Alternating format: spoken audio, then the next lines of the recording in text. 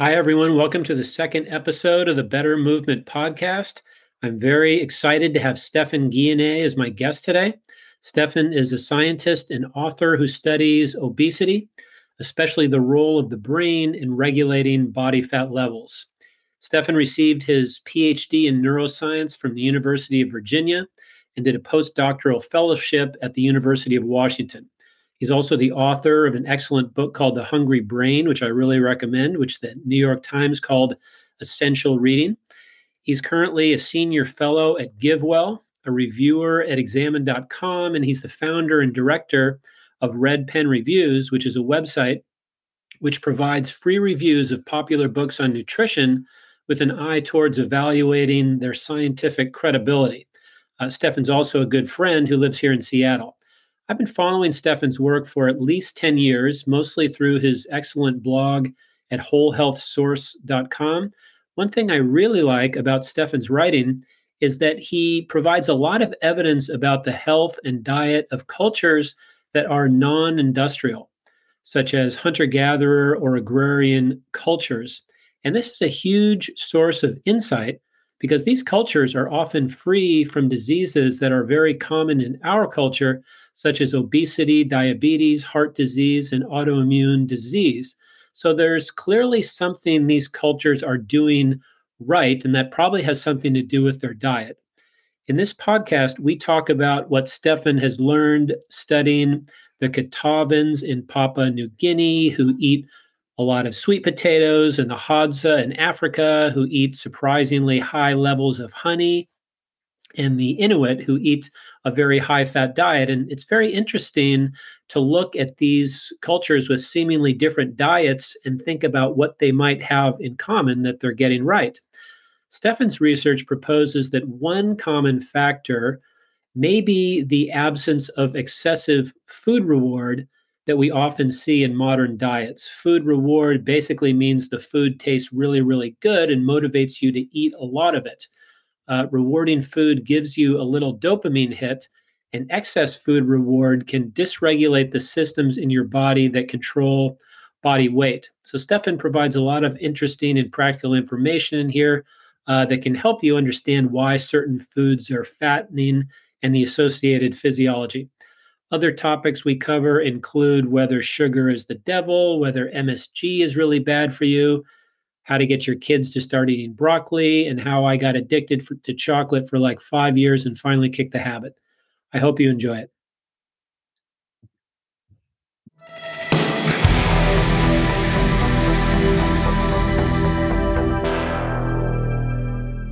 Stephan, thank you very much for coming on my podcast. My pleasure, Todd. Hey, I wanted to jump right in and start talking about weird people. This is an acronym that I think it was coined by Joe Henrich. I'm often telling you that you got to read Joe Henrich books. I think you might have read some of his work, right?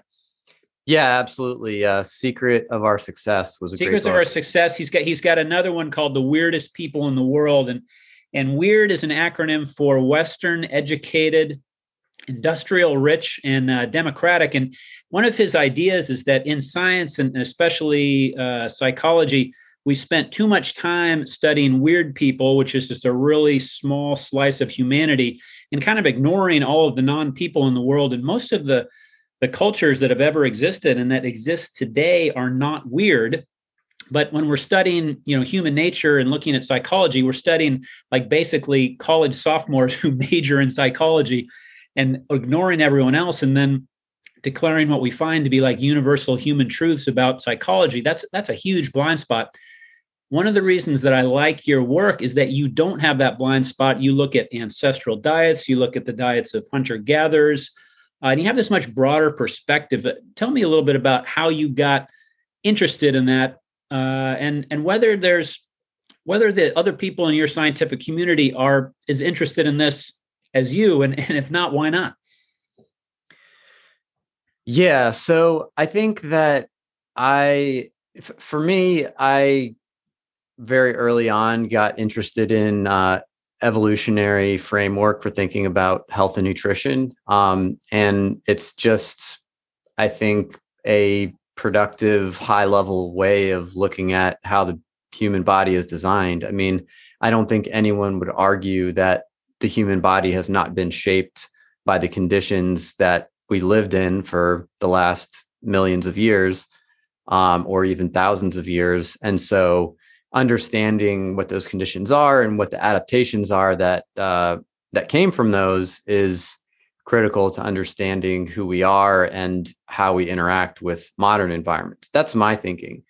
I think a lot of people in the research community don't really think a lot about evolutionary considerations. I mean, you'll often see, kind of lip service paid to it in the first couple of sentences of the introduction of a paper. They'll put in some historical or evolutionary context, but it's not really something that pervades thinking or advice on nutrition. And I think, it's not something that I really want to criticize people for, because there's a worldview whereby you can say, well, really, I just want empirical evidence. I want direct evidence on the populations that I'm interested in from scientific studies. And, all this evolutionary stuff is kind of fuzzy. So I don't necessarily want to place a lot of weight on that. So I understand that perspective. I just disagree with it. I think the evolutionary context is important to consider. Well, we do have data on the eating habits and health of lots of populations that aren't weird, hunter-gatherer populations. And you've looked into a lot of that data. And what's the general quality of it? I mean, we've got information on how the Hadza eat. Those are hunter-gatherer groups. Lots of other groups. What's the quality of that evidence in general? In terms of evidence on what they eat or what their health is, or both? Both, yeah. Yeah. I mean, and I'm sure it's kind of a mixed bag, but is it in really general reliable? So hunter-gatherers per se, which are people who are living in a way that's broadly consistent with how our ancestors would have lived for the last, let's say 2.6 million years or so, they're hard to study. They're these small groups. There really aren't very many of them left. There are barely any of them left at this point. And they kind of walk all over the place all day and kind of eat things here and there. They're not necessarily sitting at the dinner table and eating all their food in discrete meals. And their diet varies quite a bit throughout the year, depending on what's available. And so it's really hard to study hunter-gatherer diets. And, you're not sure exactly what they're eating. Yeah. I mean, you can be, but it just takes a huge amount of work. You literally have to follow them around all day, and do that for a number of people over extended periods of time to get really good data on what they're eating. And so that is something that's kind of been a blind spot. So a lot of these studies of hunter-gatherer diets are really focusing on what comes back to the camp, because that's easy to study. You have all the people gathering in one place. You don't have to follow individuals who are dispersing all day. And so, these things are really hard to study. So there's uncertainty, and that uncertainty varies by study design. So, some studies have been more comprehensive than others. And you have these big data sets that collect huge amounts of information on hunter-gatherer diets over hundreds of different societies, or over 100 different societies, but it's mostly really low quality data. And then you have a few studies where you have anthropologists who have really embedded with hunter-gatherer cultures for long periods of time and done really detailed studies. And so you have higher quality data, but there's not a lot of those types of studies. So that's kind of the landscape of what's out there. In terms of the quality of data on diet and on diet in hunter-gatherers, we have more and higher quality data, I would say, on the diets of agriculturalists, of subsistence agriculturalists. So people who are not hunter-gatherers, so they're not exclusively living on wild foods. They're primarily relying on things that they're growing in a farming context. So very traditional diets, unprocessed foods. Yeah, they're growing the food and they're eating what they grow. So and I assume in looking into the health of these people, that data would be pretty regular. You can easily see that, hey, none of these people are obese. And there's lots of convincing evidence that people outside of industrialized areas don't have what are called diseases of civilization, such as obesity and all other kinds of metabolic disease. We can be pretty confident of that, right? Yeah. So, and here again, the data varies based on whether we're talking about hunter-gatherers or agriculturalists. So it's easier to study agriculturalists. There are more of them, and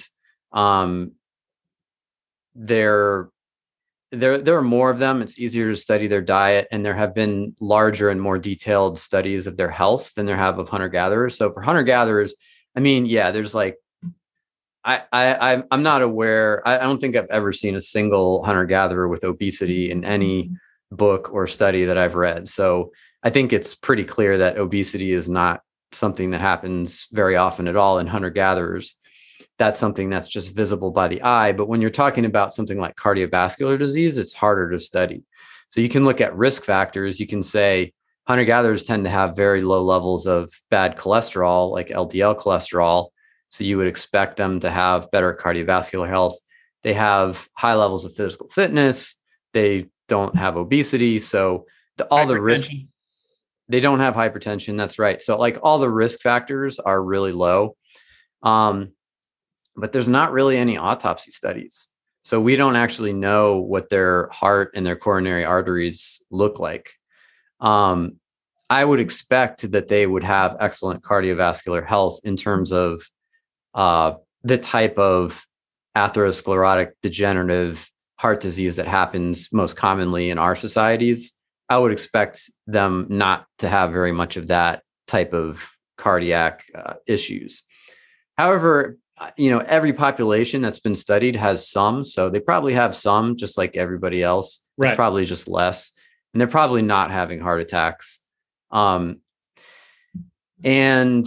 then if you look at agricultural populations, now you have actually like huge autopsy studies that have been done where they actually, in thousands of people, are dissecting the heart and the coronary arteries and actually directly looking to see if these people are having heart attacks and what degree of damage they're accumulating.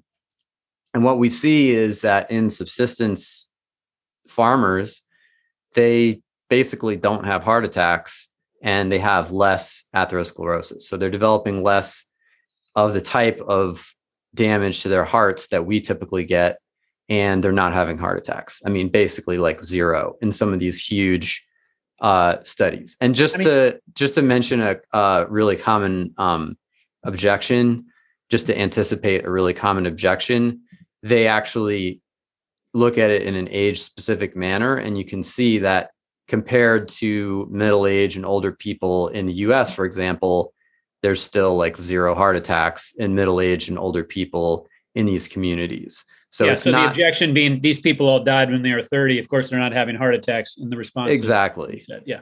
Yeah. If we look at the ones that are older, they're still not having heart attacks. So it's not just the fact that they're dying young, although they do have higher mortality rates. It's actually that their hearts are dramatically protected relative to ours. Yeah. I mean, to me, this is a fascinating finding, and it should inspire tremendous scientific curiosity about solving this puzzle. Why is this? And I don't see it as much as I would like. I've seen it in your work. I've seen it in the works of lots of kind of unprofessional bloggers. You're not one of those who very often kind of descend into a bunch of romantic paleo fantasies about becoming bulletproof if you just eat like a caveman or a hunter-gatherer or something like that.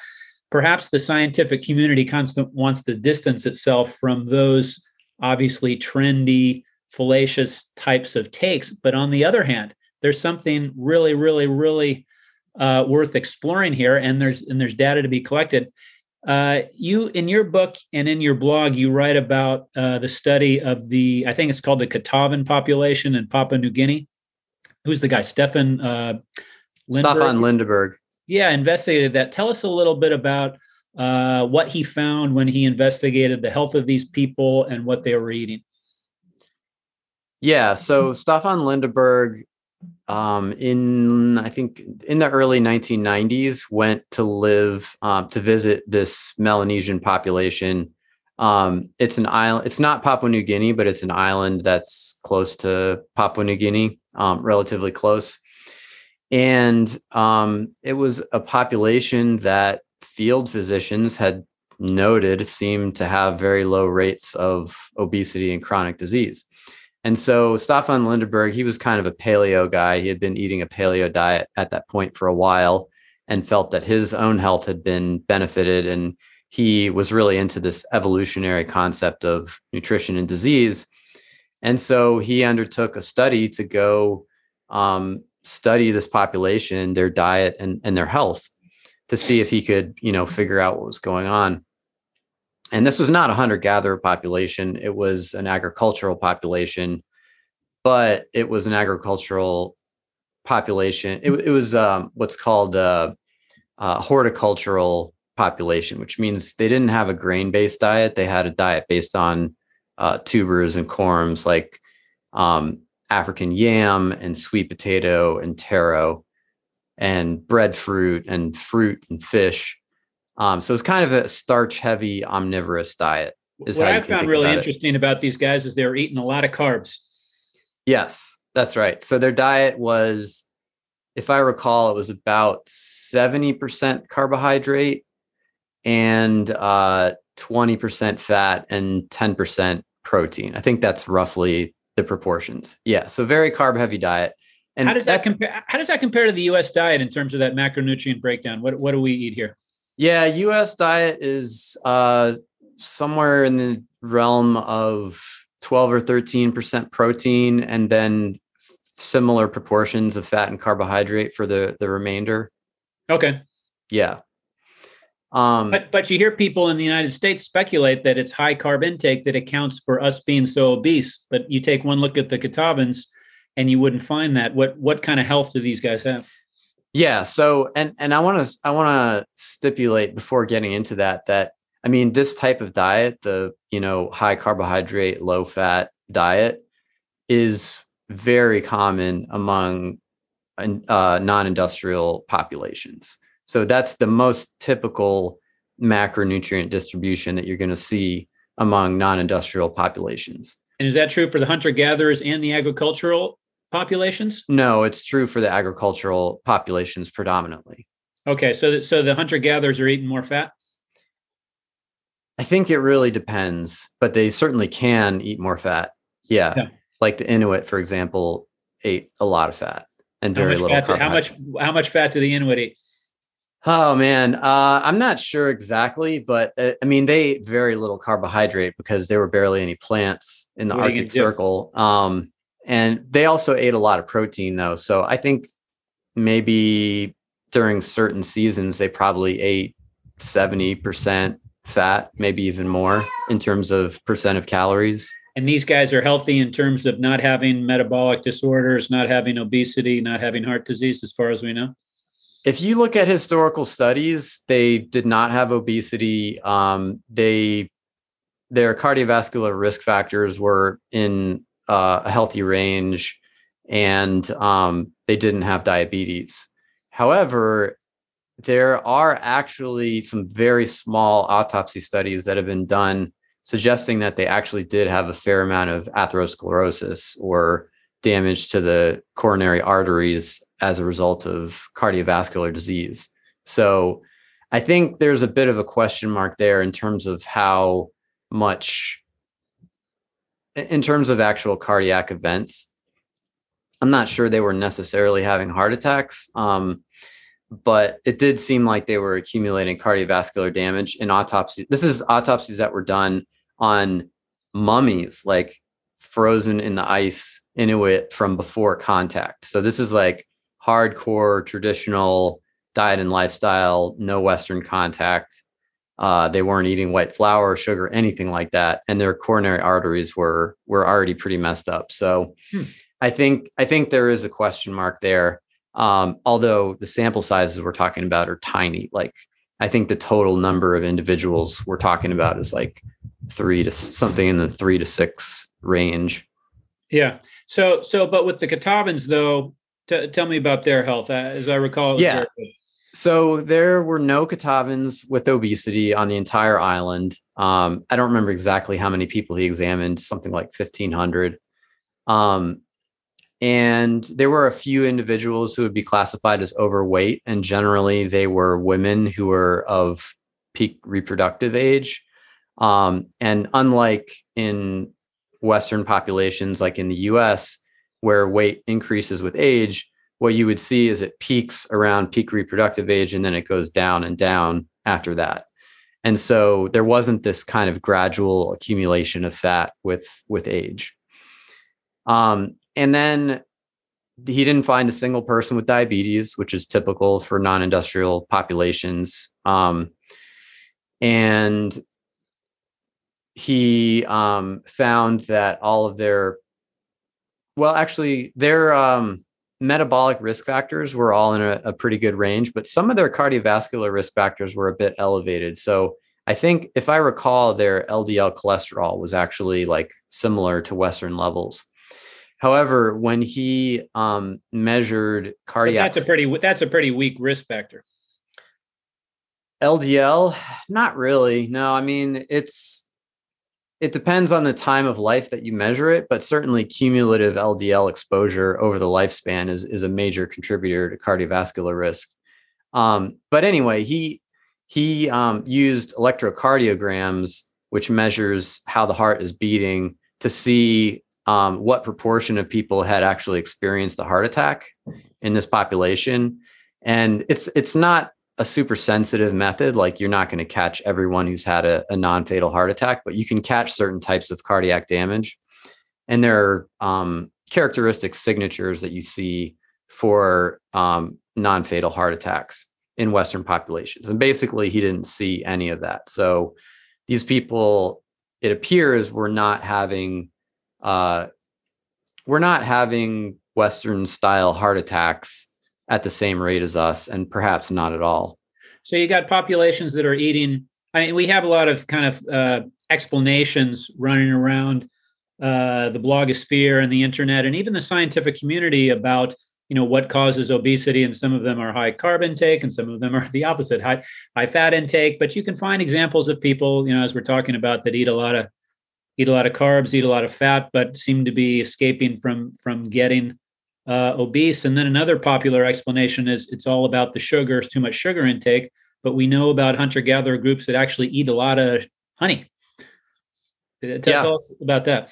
Absolutely. So I think, to preface this, I think if your hypothesis, we'll start with sugar.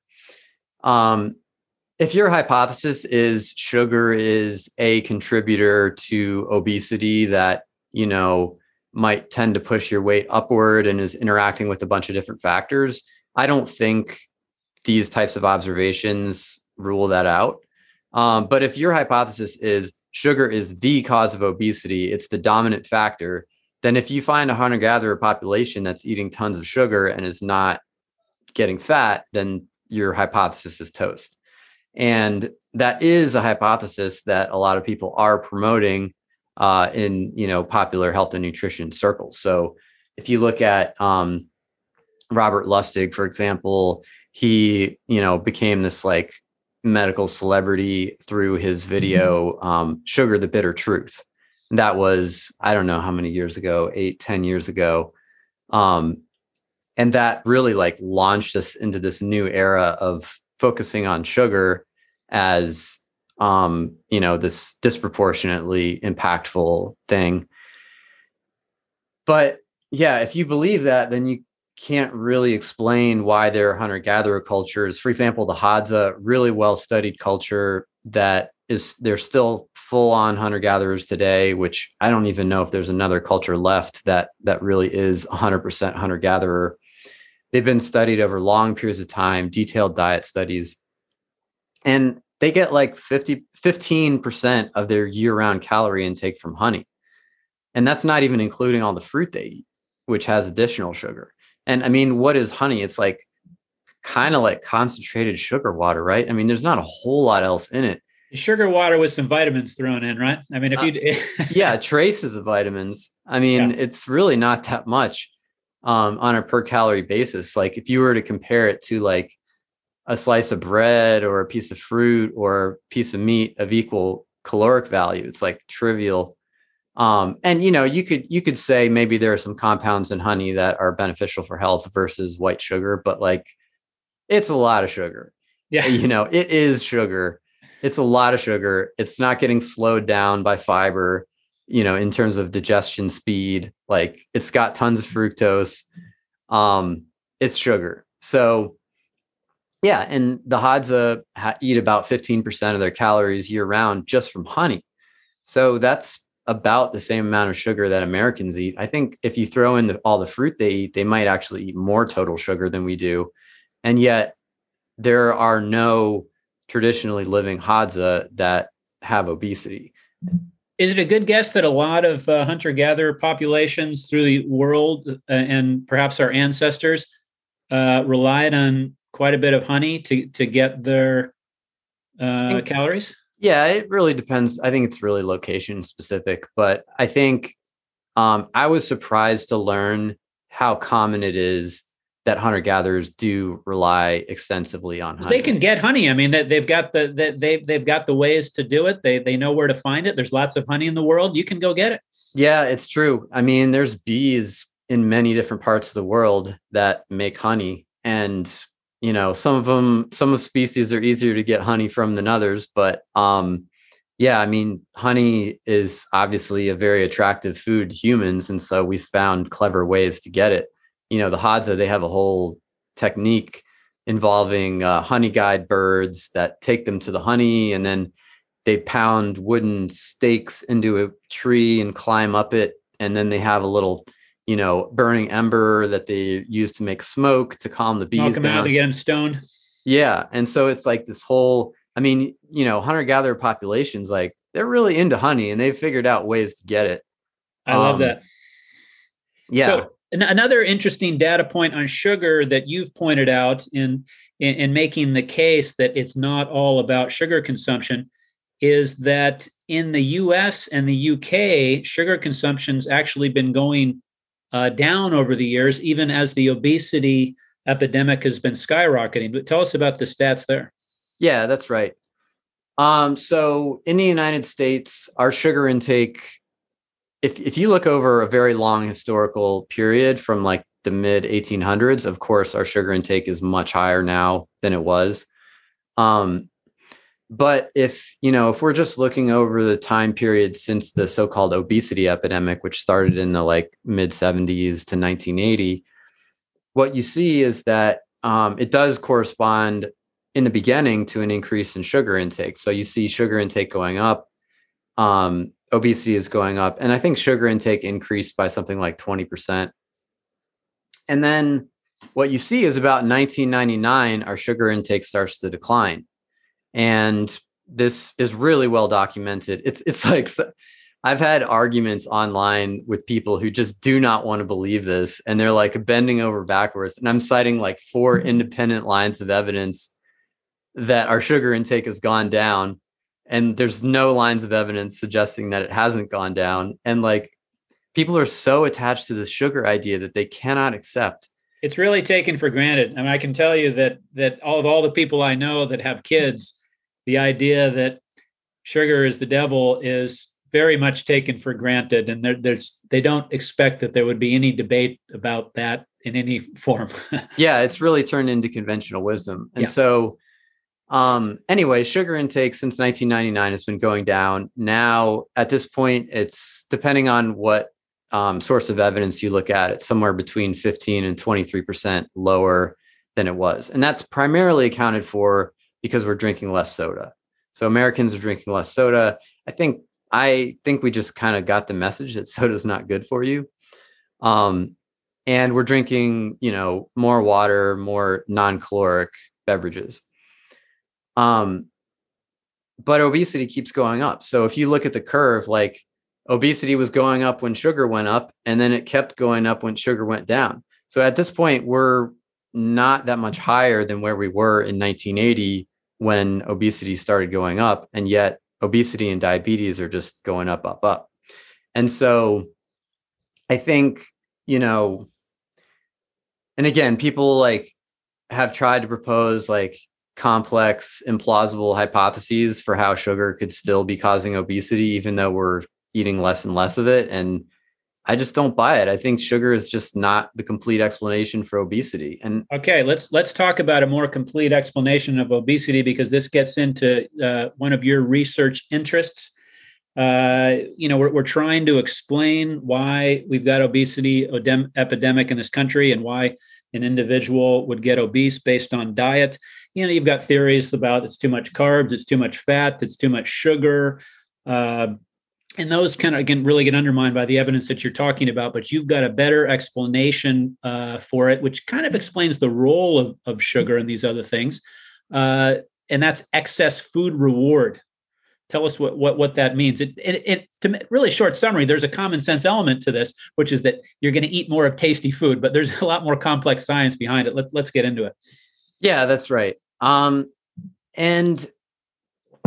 let me just say before we get into it that I don't want to present this as, food reward explains all of obesity. I think this is a major influence on eating behavior and body fatness, but I don't think that one, I don't want to present this as the comprehensive explanation for obesity. But I will frame it in this way: is I think that I'm kind of the main person who has been driving this idea into the popular nutrition sphere. In your book, The Hungry Brain, that this is central. Yeah. So it's kind of, an idea that is associated with me. Although, also to be complete, it's there are a lot of researchers working on this, and I'm certainly far from unique in the research community for focusing on this idea. So on a very basic level, I think most people can understand the importance of food reward. I mean, I think everyone understands that we tend to like tasty foods, and that tasty foods have certain kinds of properties, like they tend to have more sugar and more fat and salt. And so another basic observation that I want to start with is that of all of the hundreds of diets that have been tested in experimental obesity studies, the most effective way to fatten a rat or mouse is to feed it a variety of tasty human foods. So, and that's something they've been trying to do this for a long time, right? I mean, they're trying to break the rat's body fat regulation system with different types of diets, and they found what works best is just feed them junk food. Yeah, exactly. So you can feed them high fat diets, you can feed them high sugar diets, you can feed them refined carbs, you can feed them, a variety of different diets that will cause fat gain, but nothing even comes close to feeding them a variety of tasty human foods. And it doesn't work as well when you only put one tasty human food in. It only works to the full extent when you have kind of a buffet in the cage. And again, there is no homogenized pellet. There's no known composition of a homogenized pellet that you can put in a rodent's cage that will cause it to overeat and gain fat as quickly and to the same extent as tasty human food. So there's something very special about tasty human food that cannot be fully explained by its sheer nutrient composition. You can't get the same thing by blending it all up and putting it in a pellet. So, so that's the observation that I want to start with. And it's not just in rodents. You see this in a variety of different species, and you see it in humans. If you put humans around a wide variety of tasty foods that are easily accessible, we will tend to overeat and gain fat. And this has been shown in highly controlled feeding studies, metabolic ward studies for people who are into the scientific lingo. And basically, the way this works is that food reward the way I think about it is it's the seductiveness of food. It's a property of specific foods that makes us want to eat them or not. And like other intuitive motivations that we have, it's driven by dopamine release, and some foods are better at spiking dopamine than others. And the food properties that spike dopamine are those that supported the survival and reproduction of our distant ancestors. So things like higher carbohydrate concentration, higher fat concentration, protein, umami, which is our glutamate, which is that meaty umami flavor that is naturally found in cooked meat, salt. Why the salt? I'm curious about the salt. Why would our ancestors have been so attracted to salt? Is that because it's an electrolyte, or is it because it signals that maybe you're eating meat, which is a valuable nutrient?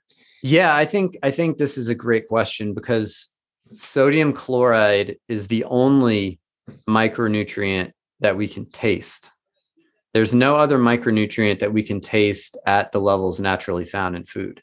So we have a special attraction to salt among all of the other micronutrients. And I think that suggests that it played a particularly important role evolutionarily among the micronutrients. So you can imagine, think about a hunter-gatherer, the foods that are available to him or her, they are all whole, unrefined foods. So if you can get enough calories of an omnivorous whole food diet, you're going to get enough thiamine, you're going to get enough vitamin B12, you're going to get enough magnesium. You don't need to have motivations to specifically seek out those nutrients. However, you might not get enough salt, especially if, as a human, we sweat through almost our entire skin surface. And so we're losing extra sodium that way. So yeah, being able to, and it's something that's not easily available in the environment. You see salt seeking in other species too, Right, elephants, things, yeah. Horses. Yeah. Like animals have salt specific appetite. We don't have a magnesium specific appetite or a, thiamine specific appetite or whatever. So I think this is something that historically was very scarce, and was not automatically delivered by an omnivorous whole food diet. And so we had this motivation to seek it specifically. So yeah, that's kind of the one that stands out among the nutrients that spike our dopamine. All the other ones are actually calorie containing substances, which emphasizes the critical role that energy played in our evolution and also in our current motivation and how our brain is hardwired to be motivated. So, so we have these food properties, carbohydrate, fat, protein, glutamate, and salt. Glutamate is an amino acid, by the way, so that you could say that's kind of related to protein. And our brains are hardwired to release dopamine when we consume those substances. And especially when you get foods that are combinations of those things in just the right proportions, you're going to get a lot of dopamine release. And that causes you to be more motivated to seek those foods. So if you, eat a slice of pizza, dopamine release will occur in your brain at a higher level than if you had skinless chicken breast and steamed broccoli. And that will cause you to be more motivated to eat pizza in the future. And so when you encounter sensory cues like the smell of pizza or the sight of pizza, or you're in a place or a situation where you habitually eat pizza, you're going to experience a motivation to eat pizza. You're going to experience a craving, basically. And so food reward, unsurprisingly, this is kind of common sense in my view that's been backed up by science, is an important influence on food selection and food intake.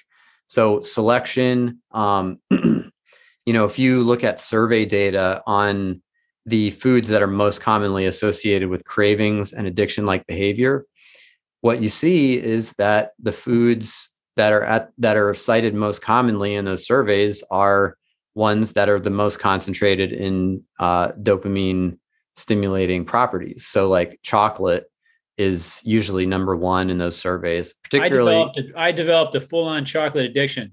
Like 3 or 4 years ago, it was interesting. It was the same time that I really drastically lowered the overall food reward value of my diet. I kind of went to kind of a paleo style diet. Okay. Very strict about what I ate. And chocolate is like officially paleo. So I was kind of, oh, I can eat chocolate.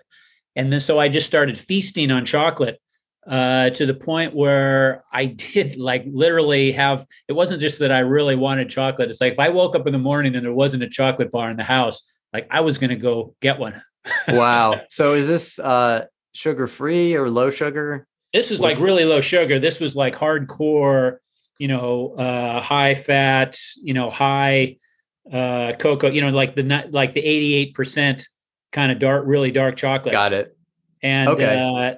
So yeah, it was, and I finally broke it for the first time. I broke my chocolate addiction during COVID. I was like some kind of like sacrifice to the COVID gods, where it's like I stopped going to the supermarket where I was getting the chocolate. I was like, okay, I'm just not having that anymore. So, all right, congratulations. So I broke it, but it took like weeks before I would like wake up and not. It would maybe like months before I had the feeling that something was missing, and that's because it's got like a drug-like property, right?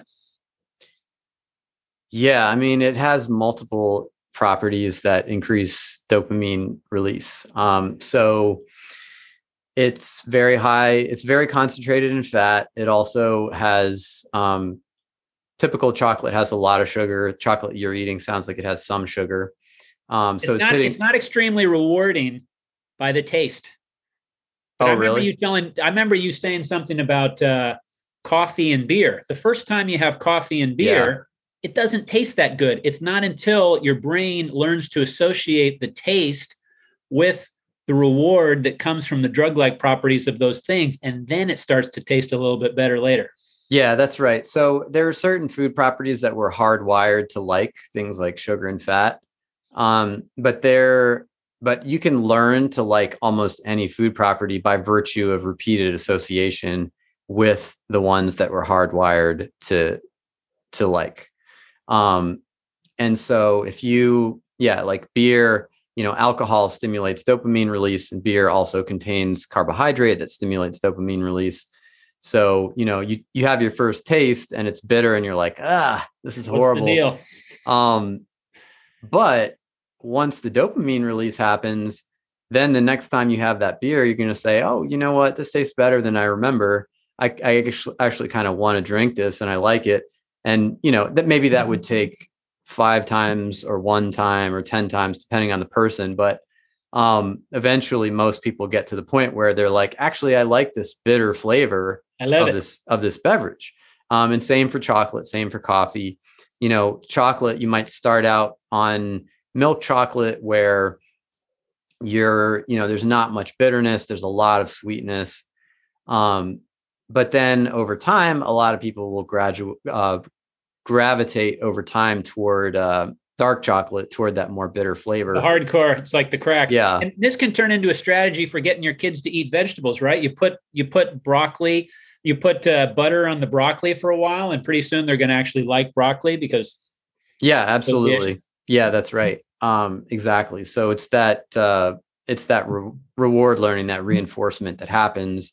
And what it really is, it's Pavlovian conditioning. So you're learning to associate the fat and the sugar, et cetera, with the flavor and appearance and taste of the broccoli. And over time, your brain will actually, imprint those good feelings onto the broccoli, or that motivational state will imprint onto the broccoli. So yeah, let me just finish with chocolate. So for chocolate, you have the concentrated fat, the concentrated sugar, but you also have a habit-forming drug called theobromine. And I think those things together are why chocolate is so often a trigger for cravings in people. So theobromine, it doesn't directly stimulate insulin release, but it has effects on that same pathway a little bit downstream of dopamine release. So it potentiates what's happening with the fat and the sugar. Okay, so you mentioned the brain several times. That's another reason that I like your work, is that you're focusing on the brain that's kind of the place where weight dysregulation happens. And the problem with excess food reward is not so much that it just causes you to eat a lot at a particular meal, but that it dysregulates the brain's whole ability to regulate body fat. So tell us a little bit about the lipostat, the apostat, and how the brain is always going to work in regulating how much energy we're storing versus how much energy we're taking in. Yeah. So I will say that the least uncertain part of this story is the part where food reward just gets us to eat certain kinds of fattening food and causes us to just eat too much within a meal. That's kind of the least uncertain part. The more uncertain part that I'll get into now is that it actually affects body fat regulation. So the circuits that are regulating body fat in the brain.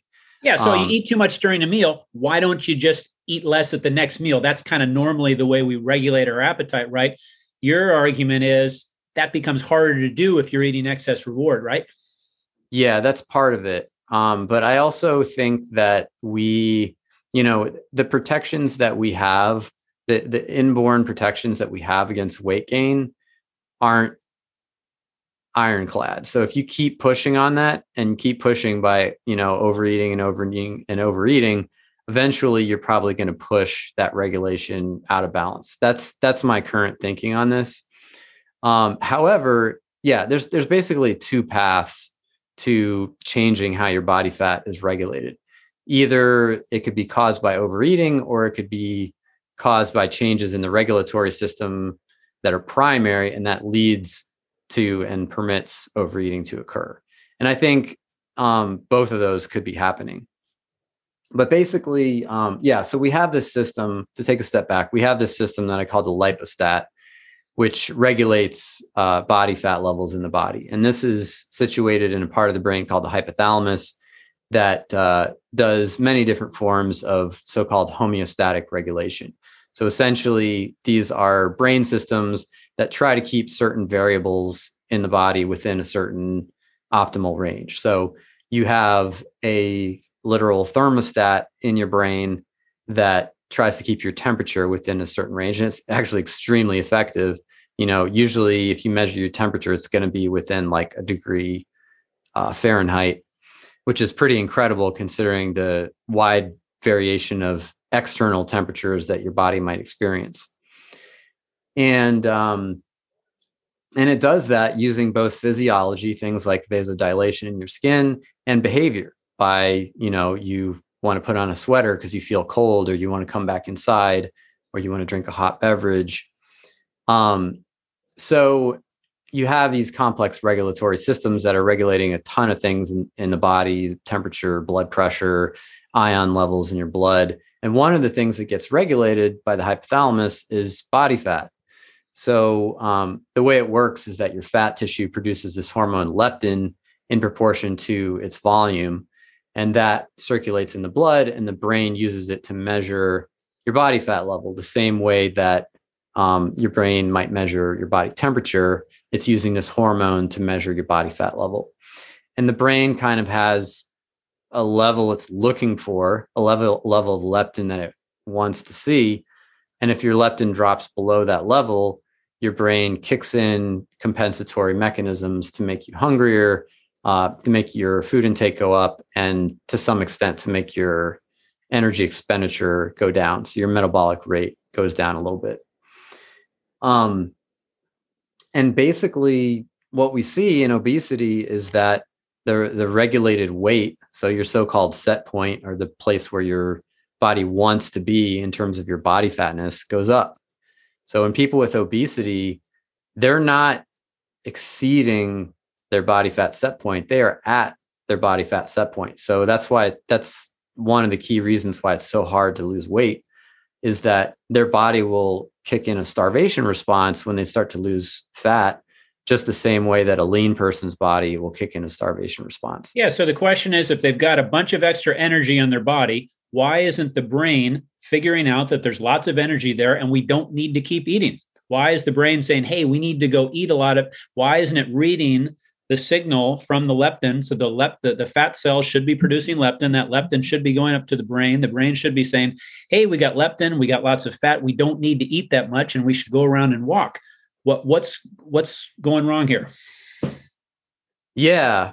Yeah. It's pretty perverse the way the system is set up. It makes it difficult for people who have excess fat to lose that fat. And essentially there's two parts to the answer. One is that the leptin system per se does not really seem to be designed so much to protect against fat gain. It's mostly to protect against fat loss. Because that would have been a much bigger problem for our ancestors, is starving exactly. to death, as opposed to getting too heavy and not being able to run around fast. Exactly. That said, we do have a biological mechanism to protect against fat gain, and you see it kicking in overfeeding studies. So there is a mechanism that resists fat gain. It just doesn't seem to be as robust as the one that protects against fat loss. And what you see is that the amount, as a person gains weight, the amount of leptin that their brain requires to feel satisfied goes up. And so we call that leptin resistance. So basically, there's a signal there, but you're just basically not hearing the signal. Yeah, it's and it's analogous to insulin resistance. Like when someone has insulin resistance, what that means is that their tissues can't, quote unquote, hear the insulin as well as they used to. So it takes more insulin to get the same effect. And that's the same thing with leptin. It takes, someone with obesity, their brain requires much more leptin to feel like it's where it wants to be than a lean person's brain requires. So we call that leptin resistance.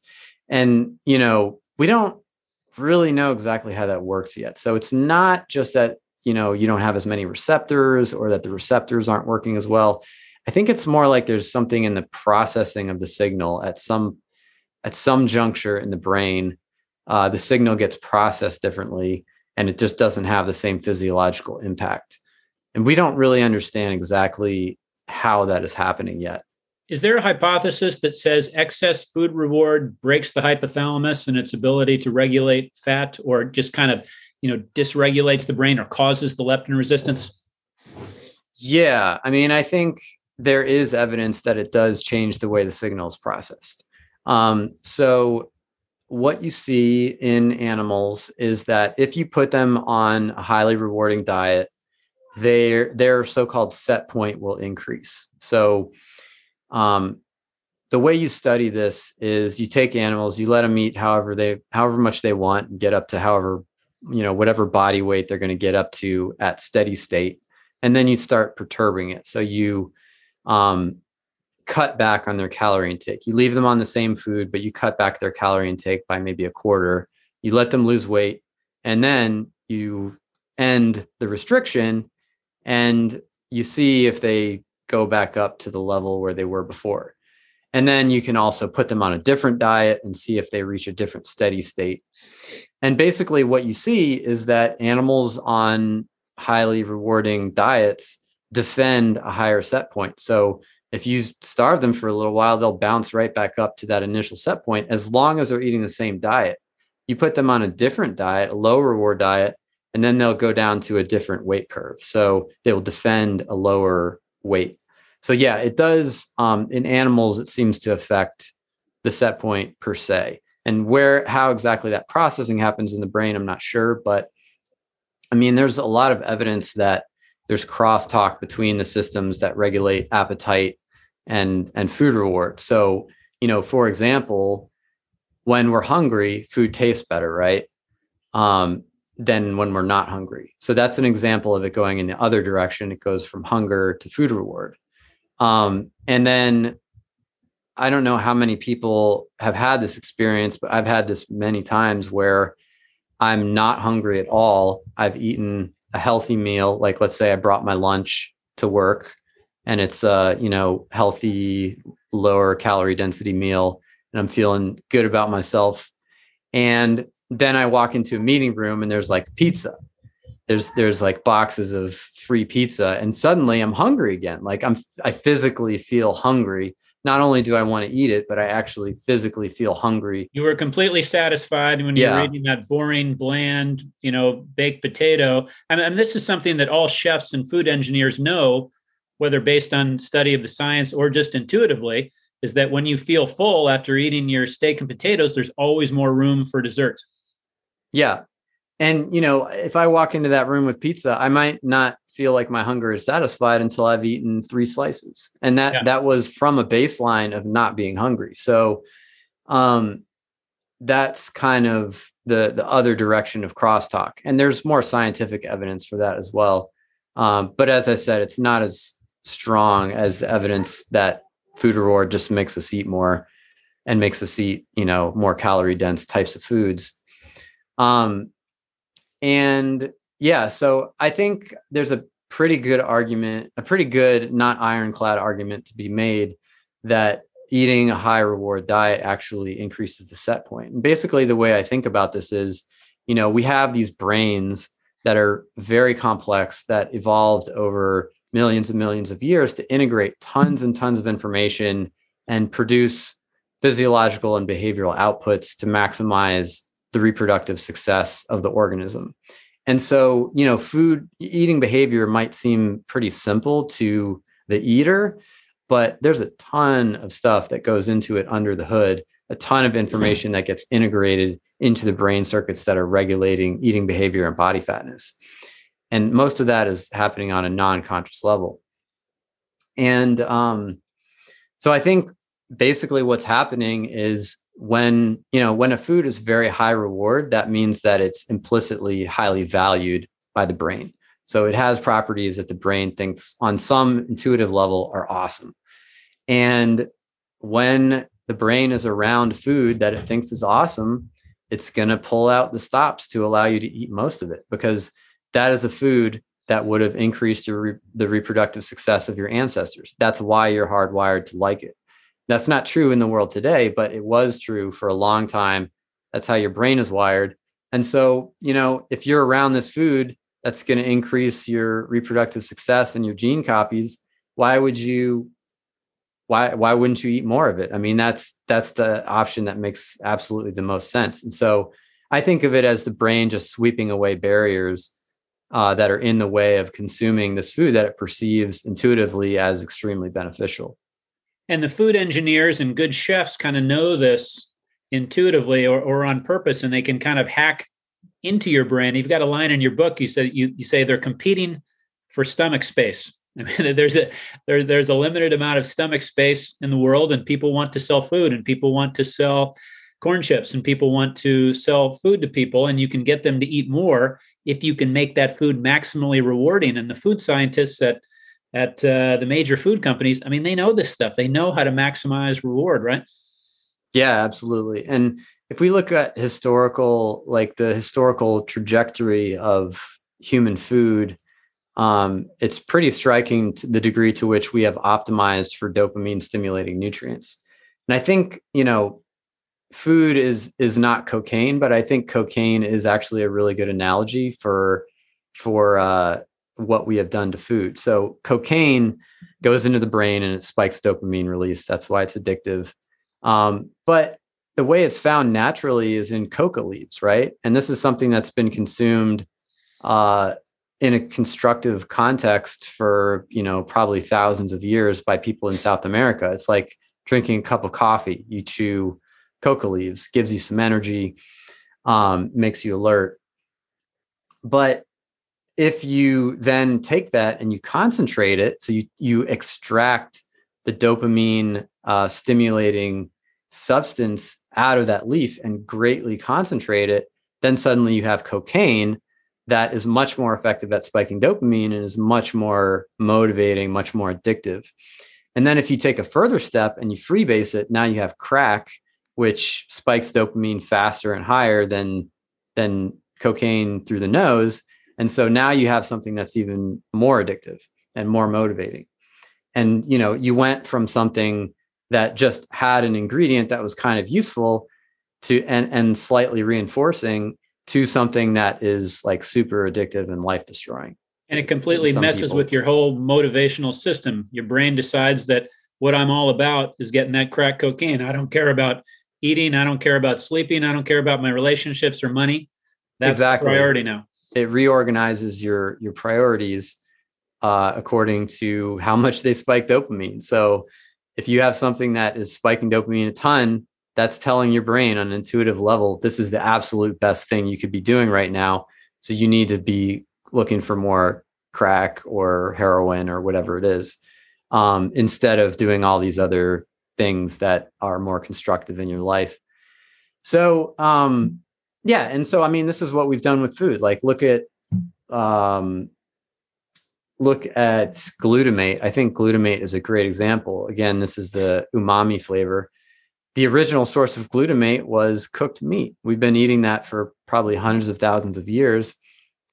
But eventually we figured out ways to make bone broth, which is more concentrated.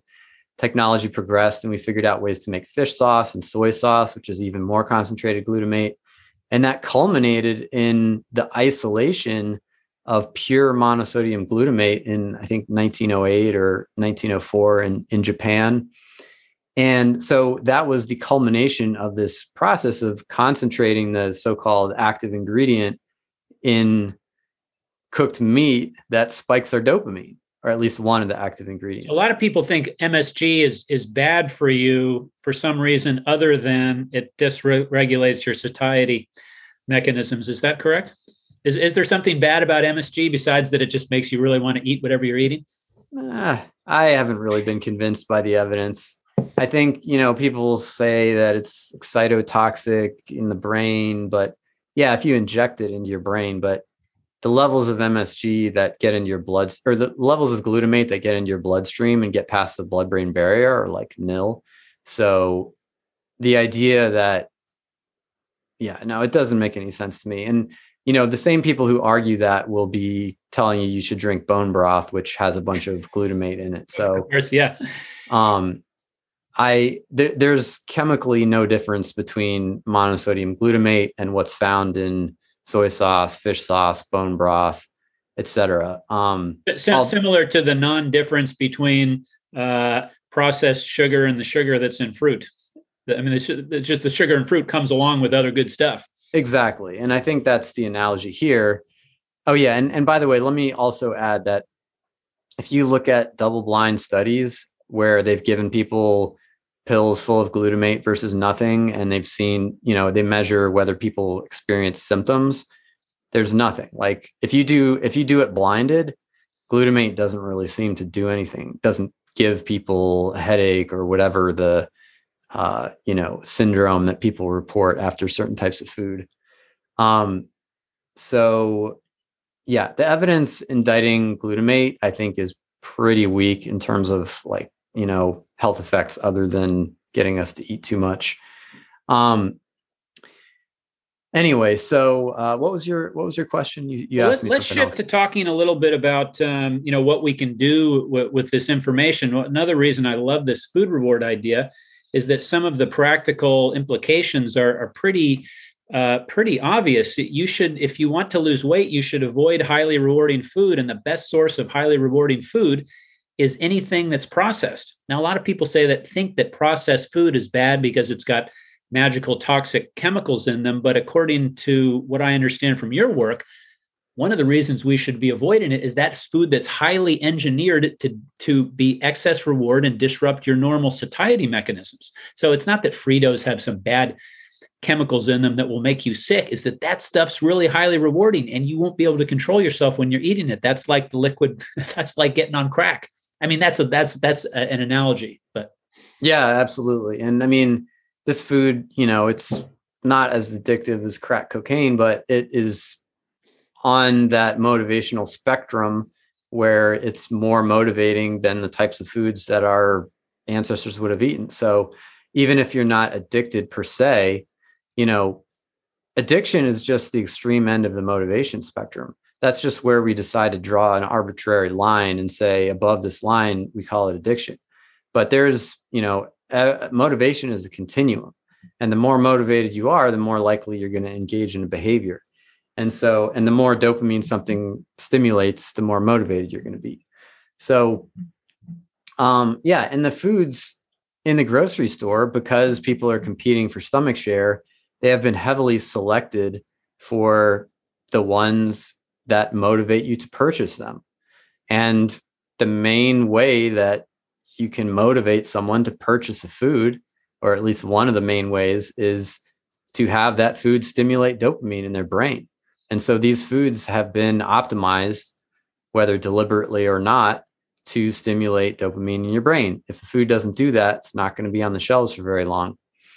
So, yeah, so that's kind of the situation with processed foods. You can make foods that stimulate dopamine a lot in the home too. Like, It takes some skill though.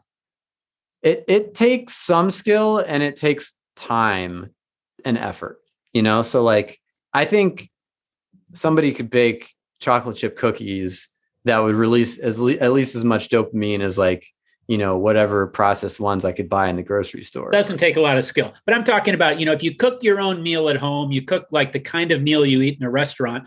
Let's say you're trying to duplicate a meal you eat in the restaurant. It's kind of like chicken breast with a certain gravy and then broccoli and mashed potatoes or something. I'm not going to, when I cook it, it's not going to be anywhere near as rewarding as that same basic meal when I go to a restaurant. Yeah, that's right. And I think if you were to go in the kitchen of those restaurants, you would be like shocked by how much butter they put into everything. Yeah. So, all right. So to get back to your question, you're asking about what we can do about it. Yeah. So there are a couple different angles you can take on this. And, the way reward works is, again, it causes your brain to link dopamine stimulating nutrients with the context in which they arise. So your brain learns to be motivated by sensory cues that predict the delivery of truckloads of fat, sugar, salt, etc. And so those are things like the smell of pizza or the sight of chips sitting on the counter. And so, or seeing things on a computer screen or on a TV advertisements. So I think one really important thing is to control those sensory cues. In other words, you control your food environment. So you don't want to be experiencing, if you're trying to control your weight, you don't want to be experiencing food cues throughout the day. You don't want there to be visible food around. You don't want a bowl of M&Ms sitting right next to you. Yeah, that would be about the worst possible thing, because there's no effort barrier and you're experiencing those visual cues. So yeah, you want to remove the sensory cues, and you want to create effort barriers so that you're just, on a very basic level in your brain. This is not even something you have to be consciously aware of throughout the day, but your brain is always doing these cost benefit calculations. And if you're not stimulating that dopamine and you're making a harder cost benefit for the brain, then you're just not even going to experience that motivation as much. Well, you've got some interesting evidence on the effects of eating bland diets on body weight, where people lose a lot of weight without even making an effort to lose weight, simply because they're eating a bunch of bland foods. Tell us about bland liquid diets and potato diets and stuff like that. Yeah. So that's the other side of it. So the sensory cues is one way to control the dopamine release. You can also control it by changing the foods that you eat. And there's evidence that, and I review some of this evidence in my book, that if you like almost completely eliminate food rewards, so you feed people a super bland diet, liquid diet, so there's like almost no sensory cues at all, that people with obesity, their spontaneous calorie intake will decline dramatically in most cases. And tell us the story about the guy sucking from the tube in the controlled ward. And so they had this guy in a hospitalized setting. Well, it was actually a series of patients. But one guy in particular did it for a particularly long time. They had them eating a bland liquid diet out of a machine that every time they pressed a button, they got 7.4 milliliters of this bland liquid into their mouths. And they were told that they should just eat as much as they want. They were not told to restrict their intake in any way. And what they saw first in lean volunteers is that their calorie intake just stayed normal. Like their calorie intake didn't change at all. It stayed normal and their weight stayed the same. Then when they put people with obesity on this diet, what they saw is their calorie intake dropped like a rock, like down to just a few hundred calories a day. And again, they weren't making an effort to lose weight or restrict energy intake. That was just they weren't hungry. Yeah, they just weren't hungry. They were just living off their fat cells. Exactly. And when, they were asked whether they were hungry, the answer was no. So they clearly had experienced a dramatic re-regulation of their body fat regulation and appetite as a result of this drastic change in diet. And I think that's attributable to the food reward thing. I mean, they were still eating carbs, they were still eating fat, they were still eating sugar, they were still eating protein. Like the nutrients were all there as in a typical diet. It was just being delivered as this bland liquid with no. You can get a similar effect from just eating nothing but potatoes, right? There's been several documented cases of this. Yeah. Oh yeah, that's right. The potato diet. So yeah, there have been, it's been done in a scientific context, and it's also been done by a lot of individuals just trying to lose weight. And yeah, if you eat nothing but potatoes, you can do it. Potatoes have complete protein. It's actually the Irish did it. Yeah, the Irish ate almost nothing but potatoes for a long time. And yeah, it's got enough nutrients in it that you can go for a long time on potatoes exclusively. Eventually you'll become deficient in a few nutrients, but you can do it for a long time. And just to be clear, I'm not recommending that anyone do this. I don't want anyone to, do this and drop dead and then sue me. So this is not something I'm recommending. This is an extreme diet. But it can be done, and it causes a spontaneous reduction in calorie intake and body weight. It's super bland and repetitive.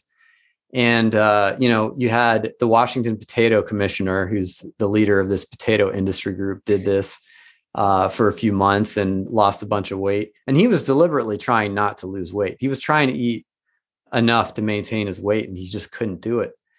And then there are other people who have done it for up to a year under scientific observation, and we're just fine. So, and this points to one of the elements of food reward is variety. So you're inherently lowering your food reward if you eat the same foods, and I think also if you just eat the same meals at the same time every day, right? That would be less rewarding than switching it up. Am I right about that? That you can kind of like lower your food reward by kind of consistently eating the same thing? I think so. I'm not totally sure about that. I think so. So this has been most clearly demonstrated in animal studies, and there is evidence for it in humans as well. But it's been most clearly and definitively demonstrated in animal studies. So if you take a rodent, this was done by Barbara Rolls, I think. If you take a rodent and you so it has its normal healthy rat pellets in its cage at all times throughout all conditions. So if you take that situation and then you add an unlimited amount of cookies to it, like a tasty human food that I think almost all of us would agree is fattening, they will eat more and they will gain a certain amount of weight. If you put something like salami in separately, they will also gain a certain amount of weight. However, if you put both of those things in together, or more foods, if you put more than one food together, they will gain more weight than if you only had one of those individually. And so you have this variety effect that occurs that's on top of just the fattening effects of the individual foods. Yeah, and it's also the way they're combined too. So it's like if you take ice cream's a super rewarding thing, but if you broke that down into its individual components and ate them separately, the reward would be almost completely gone, right? So I mean, ice cream is sugar and cream and whatever else is there. But if you just kind of isolated those and put them all together and ate them separately, you'd almost destroy the rewarding properties of the food. Am I right? Yeah, absolutely. I mean, look at where fat-free froyo is right now. I mean, nobody buys that anymore. That was the thing in the 90s. I remember growing up, fat-free frozen yogurt. There were parlors that would sell low fat or fat-free. And I mean, I don't know if you can even find one of those anymore. Um, Certainly fat-free ice cream is not a popular item in the grocery store. And you can't even find ice cream without some kind of sweetener in it that I've seen. So yeah, it's really the combination of fat and sugar and ice cream that makes it so seductive, and that's true for many different foods. If you look at natural foods, like foods that occur in nature, there aren't very many foods that combine carbohydrate and fat. There are some, like nuts do, but there aren't a lot. And even when you see carbohydrate and fat together, you're not going to have the same array of dopamine stimulating nutrients that you would have in something that's been touched like by humans. Like you wouldn't have salt added naturally, for example, whereas we could roast nuts and put salt on them. So yeah, you don't in unprocessed natural foods, you just do not find the same concentrated combinations of dopamine stimulating nutrients that you do in processed human foods. Yeah, so you eat some fruit that's mostly carbs and sugar, and then you eat some nuts, and that's a lot of fat, and that's it's a nice meal, but it's not as rewarding as putting those two things together at the same time. Exactly. And if you look at, yeah, if you look at the foods that stimulate cravings and addiction like eating behavior in surveys, you're not finding people that are, scooping up straight sugar. People aren't just putting sugar into their mouths. They aren't, taking shots of vegetable oil. They're foods that combine fat and carbohydrate together. Those are generally the foods that come up the most often. Right.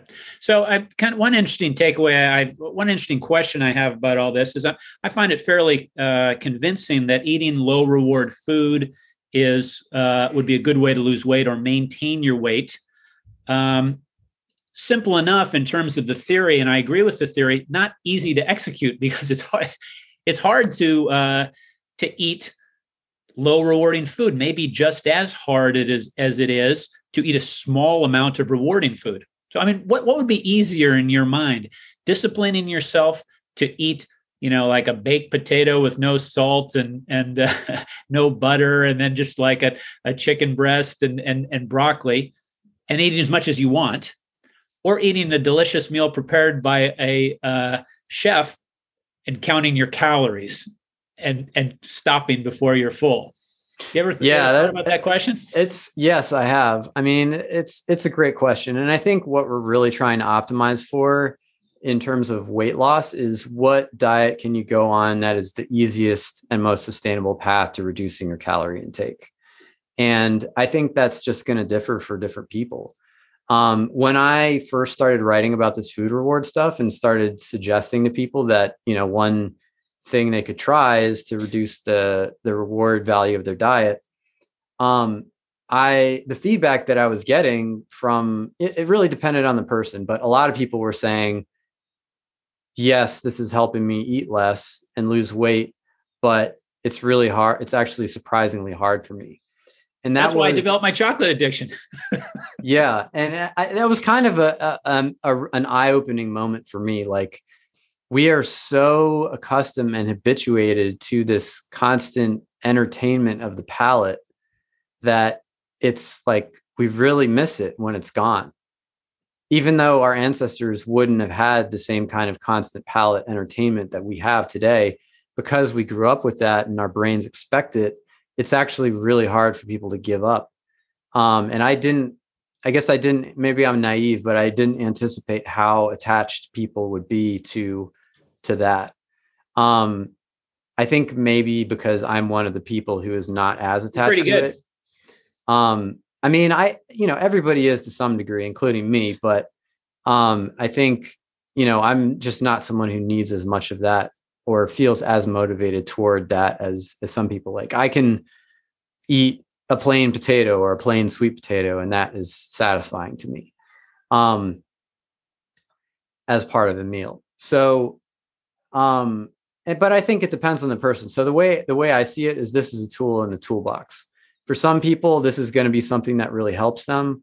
For other people, this is just not an approach that's going to be effective for them. And I think, it's a tool in the toolbox that people can try.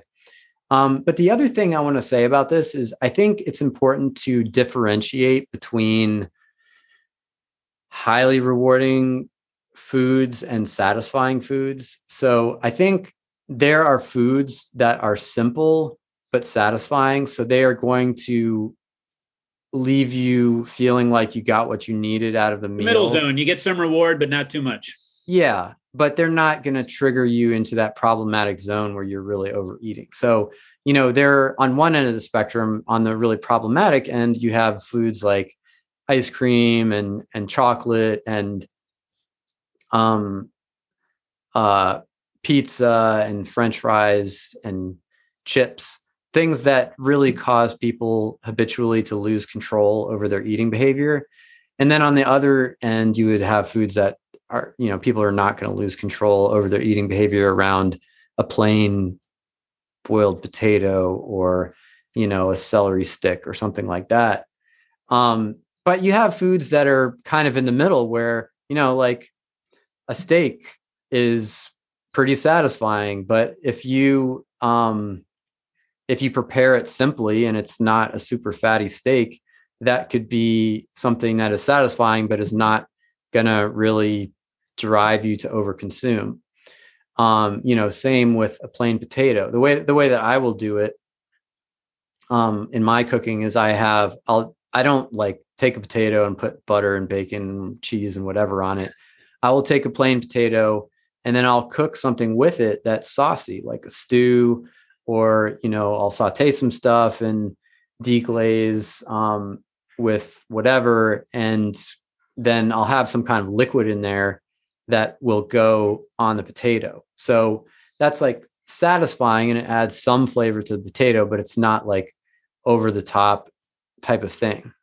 And the calorie density is not higher. So that's kind of what I would recommend to most people in this domain, is to try to strike a balance where you're finding the thing that is satisfying to you, but is not going to trigger loss of control over eating behavior, which is, most people know what foods do that to them.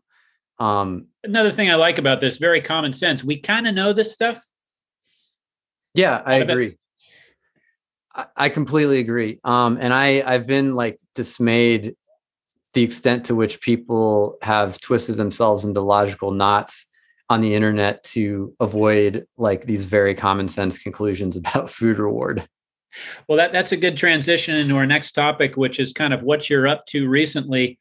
I know you're interested in, how well the scientific community and just the whole online information sphere is making sense of nutritional information and translating that into practical action.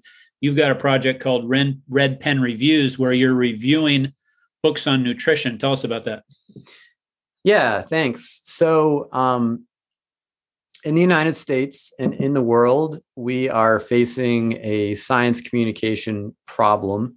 And part of that problem is that popular nutrition writing, however well-intentioned it may be, is an exploding volcano of nonsense. And that's not to say that there's no value in it. There is value. It's just really hard for people to sort the wheat from the chaff. And what that means is that a lot of chaff kind of rises to the top. And there's just a terrible incentive structure. So the incentives are, if you want to get your name out there and get your information out there and potentially make money off books and associated products, you are incentivized to make strong and novel claims. So, the archetype is someone comes out with a book that, this one factor that no one else has ever thought about before, like blood type or lectins or something like that, is actually the thing that causes obesity and chronic disease. And I'm going to explain it for you. So that there are these bad incentives that causes, novel and usually wrong ideas to float to the top. And so we, myself and a team of nutrition experts, are trying to change the incentive structure for the publishing industry through this organization, Red Pen Reviews, that publishes the most informative, consistent, and unbiased health and nutrition book reviews available anywhere.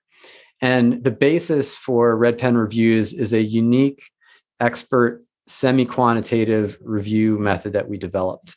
So this is a structured book review method that assigns numerical scores to scientific accuracy, reference accuracy, and healthfulness. And so, there are many advantages to doing it quantitatively in this way. One of them is that it makes it really easy to get super quick information about a book. So if you land on a Red Pen Reviews page, the first thing you see is a picture of the book, the title, and you see percentage bars that tell you the book score in these 3 different domains, as well as its overall score, which is just the average of those 3 domains. So literally at a glance, you can get a good sense of how solid that information is. But the other cool thing it does is it allows you to compare between other books. So you could say, hey, what's the best, low carb diet book that we have reviewed? Or what's the best vegan diet book that we've reviewed? And you can directly compare those numbers to one another because the reviews were generated through an identical review method. So yeah, it presents a number of different advantages. Typical book reviews that you would find like in a newspaper, even, newspapers that are well respected, like the New York Times, they're generally written by non-experts. They generally don't do reference checks at all, really. So if the review is critical at all, it will usually just be critical on a very superficial level. So we're really, experts who are actually doing literature searches and following references. And so it's really a completely different, far more rigorous, but I would say also far more accessible type of book review than anything that existed before it. So just to give you a sense of some of the lessons that we've learned over the course of this, because I think it's really interesting now that we have a small library of books that we've reviewed, a very small library, to get a sense of the patterns that have emerged. Generally, books that have, kind of like what I was describing, they present this new idea as a breakthrough. If they're written by non-experts, those types of books generally don't fare very well in terms of scientific accuracy, particularly. And also keep in mind that MDs are often not experts on the things they write books about, although sometimes they are. So, you might have someone, MDs are trained as clinicians primarily. So you could have someone who's great at working with patients, but the book isn't about working with patients. It's about a scientific topic, and they're not really an expert on that topic. So you get a lot of books that are in that category. Books that are written by experts usually fare better, but are still disappointingly consistent. So we have examples of books that are written by actual, like, highly cited researchers. Did you review the sleep book? No, we haven't reviewed that one. We're only doing nutrition related books for now, although we may expand into other topics. But the China study was written by T. Colin Campbell, who actually was a prolific and well-respected researcher from Cornell. And that book did not fare well in scientific accuracy. It has tons of references and he cites references accurately, but he just comes to misleading conclusions from the data. And so, you can't even though there's a better hit rate with books that are written by real experts, it's not a guarantee by any means that it will be a scientifically accurate book. So I think the same bad incentives that apply to everybody apply to a lesser extent, even to true subject-specific experts. And so I think that's why we need something like Red Pen Reviews. But another thing I'll say that is kind of interesting, another pattern that's emerged, is that almost all of the books get pretty good healthfulness scores, despite being scientifically crap. So and that's a score that's basically, if you follow the advice in the book, will you get healthier or not healthier? yeah, so it's a composite that is there's three domains, three subscores that go into it. One is, will it improve the target condition? The other one is, will it improve general health? And the third is, does it meet nutrient needs? And basically, almost any of these diets that they recommend in these diet books are likely to improve general health. There's not like there's certain kinds of templates for diets, but there's a pretty limited range in terms of the actual food advice that they're giving. Like either it's low carb biased whole food diet, or it's low fat biased whole food diet, or it's just a more general whole food diet. Like those are kind of the main paths that these books go down in terms of their diet advice. And those, relative to the diets that most people are generally eating, they're probably going to improve your general health. And there's something really similar with the exercise books. There's a book on kettlebells. There's a book on powerlifting. There's a book on Pilates. If you follow the advice in these books, for the most part, you can expect your functional physical health to improve. But what's wrong with them is the grandiose claims about becoming bulletproof, the explanations for why their stuff works, the exaggerations about how much it's going to work. And then there's the unintended consequence of totally misinforming people, and which does lead to longer term damage eventually in one form or the other. Yeah, that's exactly right. And, I was going to bring this up too. It's like, someone might make the argument, well, why do you care if they're telling this, fanciful story about the science, if it's helping people to adopt healthier diets? And I think, in a very narrow sense, you can make that argument. But I mean, think about the broader impacts on society of scientific illiteracy. Like, terrible. You can't, if your society does not have a foundation in truth and accurate information, you don't have anything. You can't do anything. So I think the number one most fundamental thing we have to protect is information accuracy. And Hallelujah. so, yeah. And so if you don't have that, you don't have anything. And so I do not accept that is an acceptable way to get someone to adhere to a diet, is to tell them a fanciful story about science. I love it. Where can we find you on the internet? Yeah, so Red Pen Reviews is at redpenreviews.org. My personal website is stephanguyenet.org. You can also, stephanguyenet.com or org. You can also go, sorry, I haven't been on my website much lately. But you're on Twitter. You post quite a bit on Twitter. Yeah, Twitter is the main place where I'm engaged. And my handle is at WHSource. Okay. Well, thank you very much for coming on, Stephan. I really enjoyed it. All right. Thanks for inviting me, Todd. All righty.